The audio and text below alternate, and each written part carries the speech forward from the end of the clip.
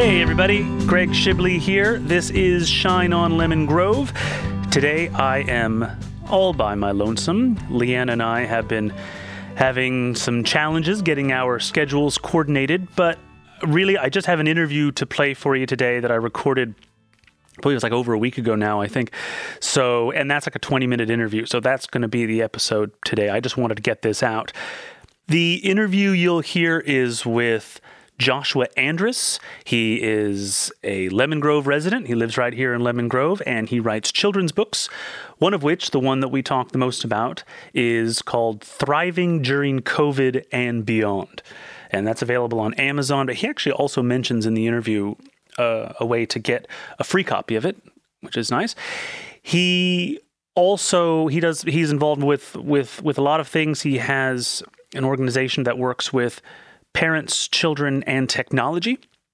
Fascinating guy, and he also has some pretty compelling personal stories as well, which I will not spoil that. You'll just have to listen to the interview, and I really enjoyed talking with him. Okay, so let's get to the interview. Oh, first, for anyone who is following my school board campaign, I just got a bunch more yard signs in. If anybody wants a yard sign for your yard or on your fence or whatever, just reach out, get hold of me. I'll swing by and drop one off to you. Okay, let's get to this interview with Josh Andrus. I really enjoyed talking with him, and I hope you enjoyed listening to our conversation. Josh Andrus is author of a number of children's books, and he lives right here in Lemon Grove. One of his earliest books is Thriving During COVID and Beyond. Welcome, Josh. Thanks for talking with me. Thanks, Greg. So now, have you always been a writer? Have you always written kids' books? How did you get into this? So I got into it because my own kids. I'm actually somebody that works in the field of addiction. I've worked with the government without getting into the specifics. We're not allowed to do that without running it by our public affairs office, but with addictions with active duty for a long time, but then seeing a lot of similarities with that and tech and electronic addictions and trying and failing and trying and succeeding and kind of getting it all wrong and then trying to put it all together and get it all right with my own kids. I started writing kids' books specifically about electronic, the devices ruling us instead of us ruling them. So yeah, that's been a pursuit recently. I kind of went through some school classes as well to help me pursue that. So how does that make its way into becoming an author of children's books? Well, it's a really good question. And I think the big reason is because the younger generation, these kids that are in elementary school, for example, they're still moldable. They haven't set themselves in kind of these paths of this is what my routine looks like with electronics. And further, I think they're even more apt to develop like empathy, and some of the things that get missed out on if electronics take over what like an old school sitting down with a parent and reading a book would look like.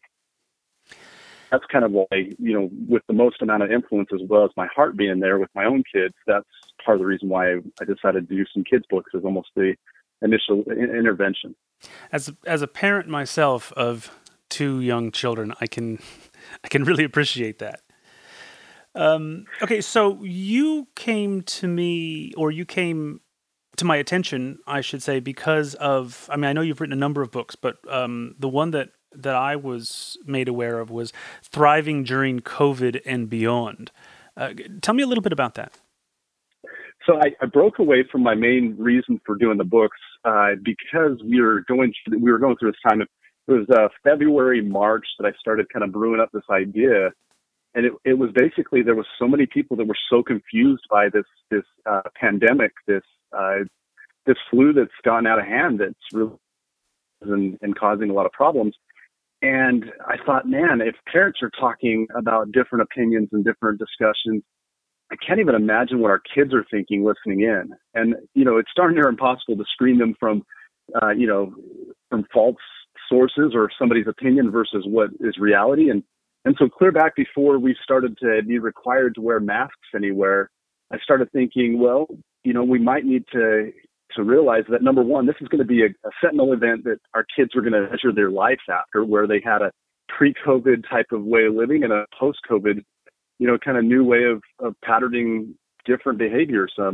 The masks, for example, but also online schooling and stuff. And I thought, if we could really kind of get in front of this and give the kids a little bit more of a positive framing and look at kind of the things they're grateful for, as well as some things they can learn and take from this, then it's really a way to, kind of put a good positive vibe over a pretty significant and serious event for them. And if they kind of get that pattern down, they can be better prepared for being more resilient for other big events that they might face in the future.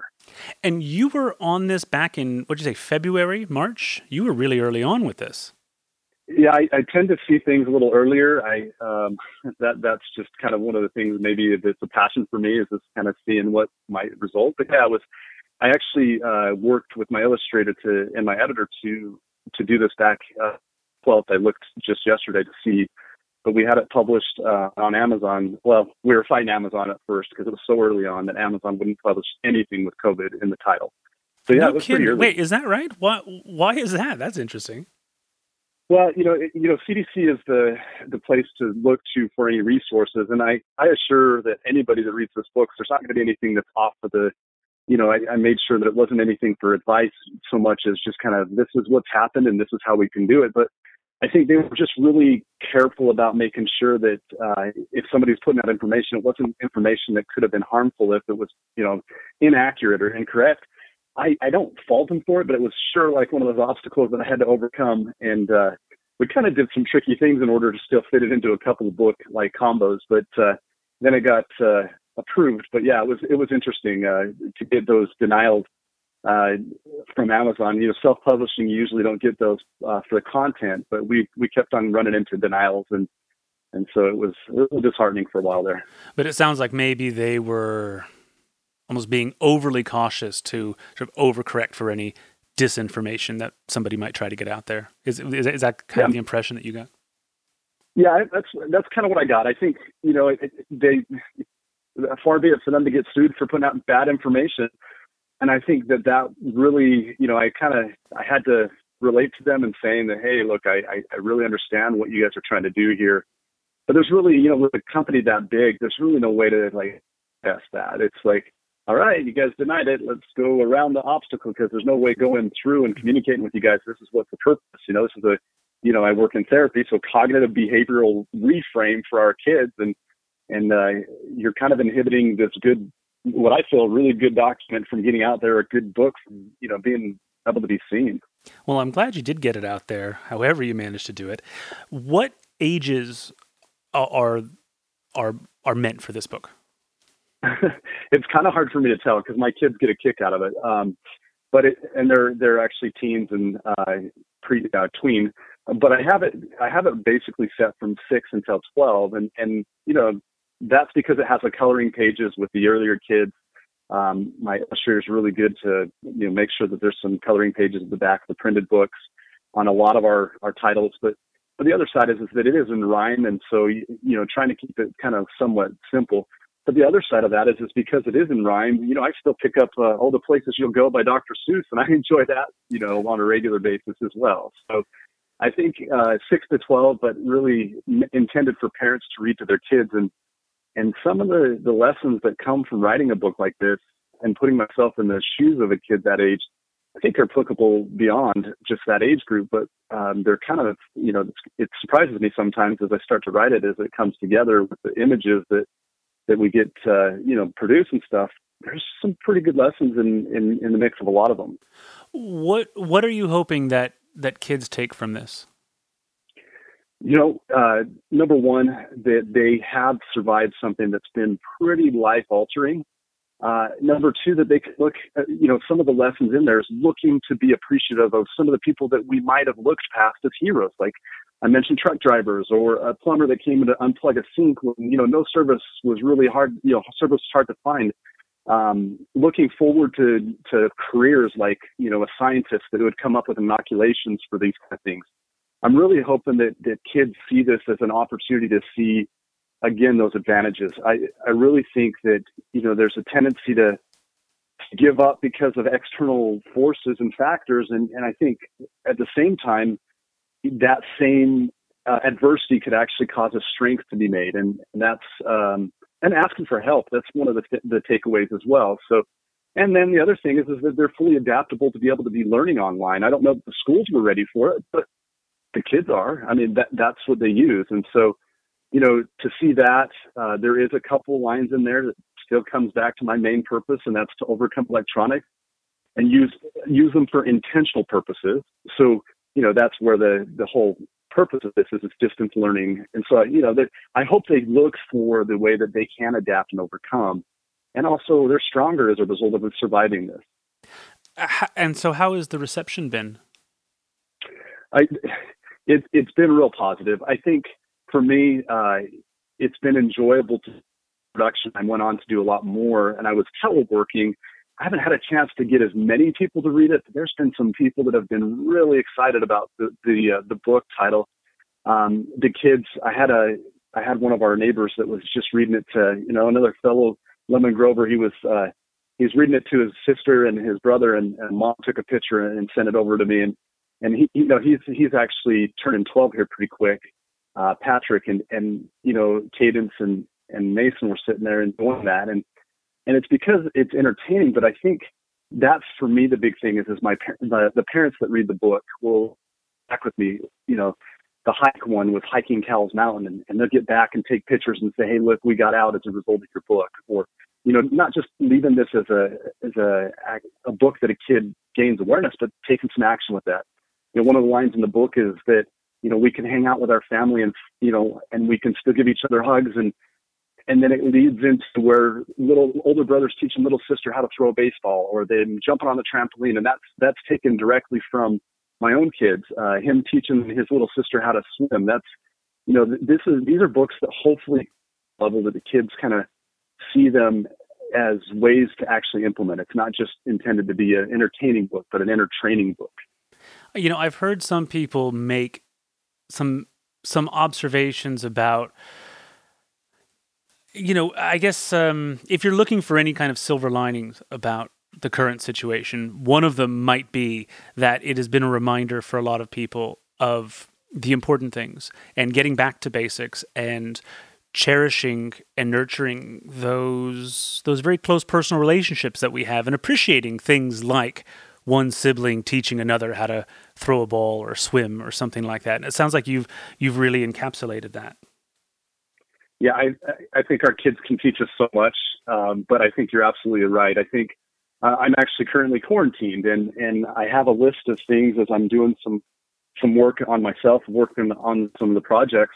I have a list in the back of that notebook that writes on the things that I'm going to do when I get out of it, like quarantine, that I enjoy, but I'll enjoy so much more. And I had been enjoying them right before, but there's a couple of things on that list that I haven't done that I was intending to. And now that I'm kind of, trapped in the room this year, for what it's worth, I've seen more sunsets. I've appreciated more time, connecting. And I think that's absolutely along with what you're saying. So you say that you're quarantined. Is that because you have contracted the virus yourself? Yeah. So I have. I've been at extended amounts of time around somebody that has COVID positive. I went, unfortunately, to a testing site that still hasn't gotten back with me as soon as I had heard that they were positive. And this is now over 7 days out. So where they got one back in 24 hours, mine has now taken over 7 days. And it was, close quarters for an extended amount of time on a couple of days. And then the next day, the day that I had the test, I had some symptoms. And so, I work at a clinic. I have patients, and our clinic policy as a result of that is to go home for 10 days if you don't have a positive test. You're symptom free before coming. If you have a positive test, it's 14, and that's just being responsible. If you don't mind me asking, and you can share as much or as little as you like, but how are you feeling? How have you been getting on? I come into the infection or the virus or whatever in pretty good condition. So one of my other passions is helping people live a longer life through healthy living practices. I had been taking zinc and vitamin C and all these other things to keep the immune system up. And I don't know that that's discussed enough. I certainly didn't get into the immunity in the book, but I did talk about mom taking a break to do some yoga and meditation to kind of make sure she was recharged through this process, the mom in the stories. But for me, I've been doing okay. I have certain times where I feel pretty run down by the evening, and then in the morning time, I have a practice that I make sure that I have zinc and vitamin C all night long, as almost like a time release. In the morning, I feel pretty recouped. By the evening, I feel pretty ran down. I do, unfortunately, the friend that I have has a friend that is in the hospital in Utah. It went to they went on an outing, and 12 of them had ended up contracting it. It's quite a story. But one of them is actually in the hospital, having ran 106-degree temperature. It was what was reported, and then I had seen a video of him. He's got the oxygen tubes and seems pretty rough. But, he's an avid hiker. It's not like he hadn't been in, higher, lower elevations. His lungs were pretty good shape. So it's a little bit surprising, maybe just ran himself a little bit down during the outing and stuff like that. And so, yeah, I find that as being one of the scariest things or most unsettling things about this virus is its variability and its unpredictability.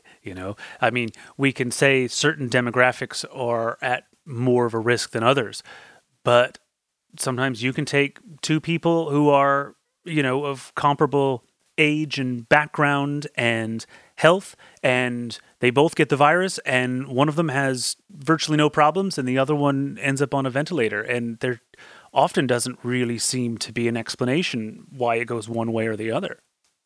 Yeah, you're hitting the nail on the head in my opinion as well. And the other side is that, take me, for example, that has a high immunity. I could be walking around infecting people because I don't be impacted, and we thought this would be done by this, I thought it would be done by the summertime. So just the spreadability and what you're saying with the variability. Yeah. Well, I wish you the best on that. It sounds like you're doing all the right stuff and taking care of yourself. So I hope all that works out for you. Yeah. Well, I was going to ask you about one other thing. Just in our brief correspondence, you mentioned something before about, I know this is related to the main thrust of a lot of your writings, but it was something you sent me that was about parents overcoming electronics. That was the name of it. Is that a separate organization, or what is that exactly, Parents Overcoming Electronics? It's the movement that I'm about. So it's actually right now, if you go to parentsovercomingelectronics.com, your listeners can get a book about kids staying up too late and the COVID book for free as a download. Oh. So that's set up and in process. But what it really is for me is that, after all this time talking about doing something, I started taking action and doing what I have as a talent, and that's writing and combining the talents of my illustrator, which is art. But in addition to that, so many parents are so much wiser than me as one parent. And so it's really there as a Facebook group, for example, or as a movement for people to be able to, contribute as well. And so, it's organic and it's going to grow and it's about giving value to other parents. And so, it's kind of interesting for me because, it takes on the acronym POE, which is if you look at authors, Edgar Allan Poe, and I start this as an author, this organization. So it's grassroots, and it's there's 34 members in the group right now, but, it's something that's just very, very new, and it's kind of combining a lot of the different efforts and the directions that this project will go. Poe also, by the way, was my son's favorite Teletubby. So there's that. Wow, that's full circle, isn't it? Not quite as highbrow as Edgar Allan, but a Poe nonetheless. Well, it's certainly entertaining. That is so funny. So, Josh, I really appreciate this conversation. I'm glad we got to connect, and you can tell us all about this. For everyone out there, remember, Josh is a fellow Lemon Grover. He lives right here, and he's writing books and has his Parents Overcoming Electronics, and everything it seems that you're putting out there is positive and supportive of people and very timely as well. So I appreciate that. Any plans for the future, Josh? Are you planning on writing more books? Are you planning on writing things for other age groups? What's next for you? Yeah, I've actually committed to a 12-book series for this age group. I'm glad that you asked that because, in addition to COVID causing a lot of parents and kids to have to stay indoors, you can imagine that if there's some triggering of an addiction, the need is only going to get any, further. And so I plan on stepping up as an subject matter expert, having done addiction therapy for over 20 years now, and kind of help them to give more resources so parents can identify the situation early and intervene. And so I think that's probably after we get through with the 12th book, the direction. There's just so much to be done here and so little being explored. So I really am glad you asked that. I kind of look at it this way, because the early age of exposure for these addictive products or behaviors, this will actually eclipse any and all substance addiction combined. And, I'm susceptible to it. Adults are to social media a lot of times, to binge watching. So I really hope to, come up with some of the resources that parents and kids alike can kind of identify early and make their own adjustments so this doesn't impact their life in such a negative way. I think it's pretty clear that 50 years from now, people are going to be looking back at this time as being such a crucial moment in human history, and are really going to be studying, who was doing what messages were being given, what information do people have, and what were they doing with it, and how the decisions that people are making now really setting a new course in human history, I think. And it seems that your books and your work are very much a part of that, and on the good end of it as well. So thank you for all that, Josh. Make sure you check in with us when with all of your new endeavors. I really appreciate that. Well, I really appreciate your vision of how things will look in the future too, and that will keep fueling me and keep me going when we're doing this grassroots. I really appreciate the time, Greg. I wish you the best professionally and personally. Stay well, Josh. Thank you.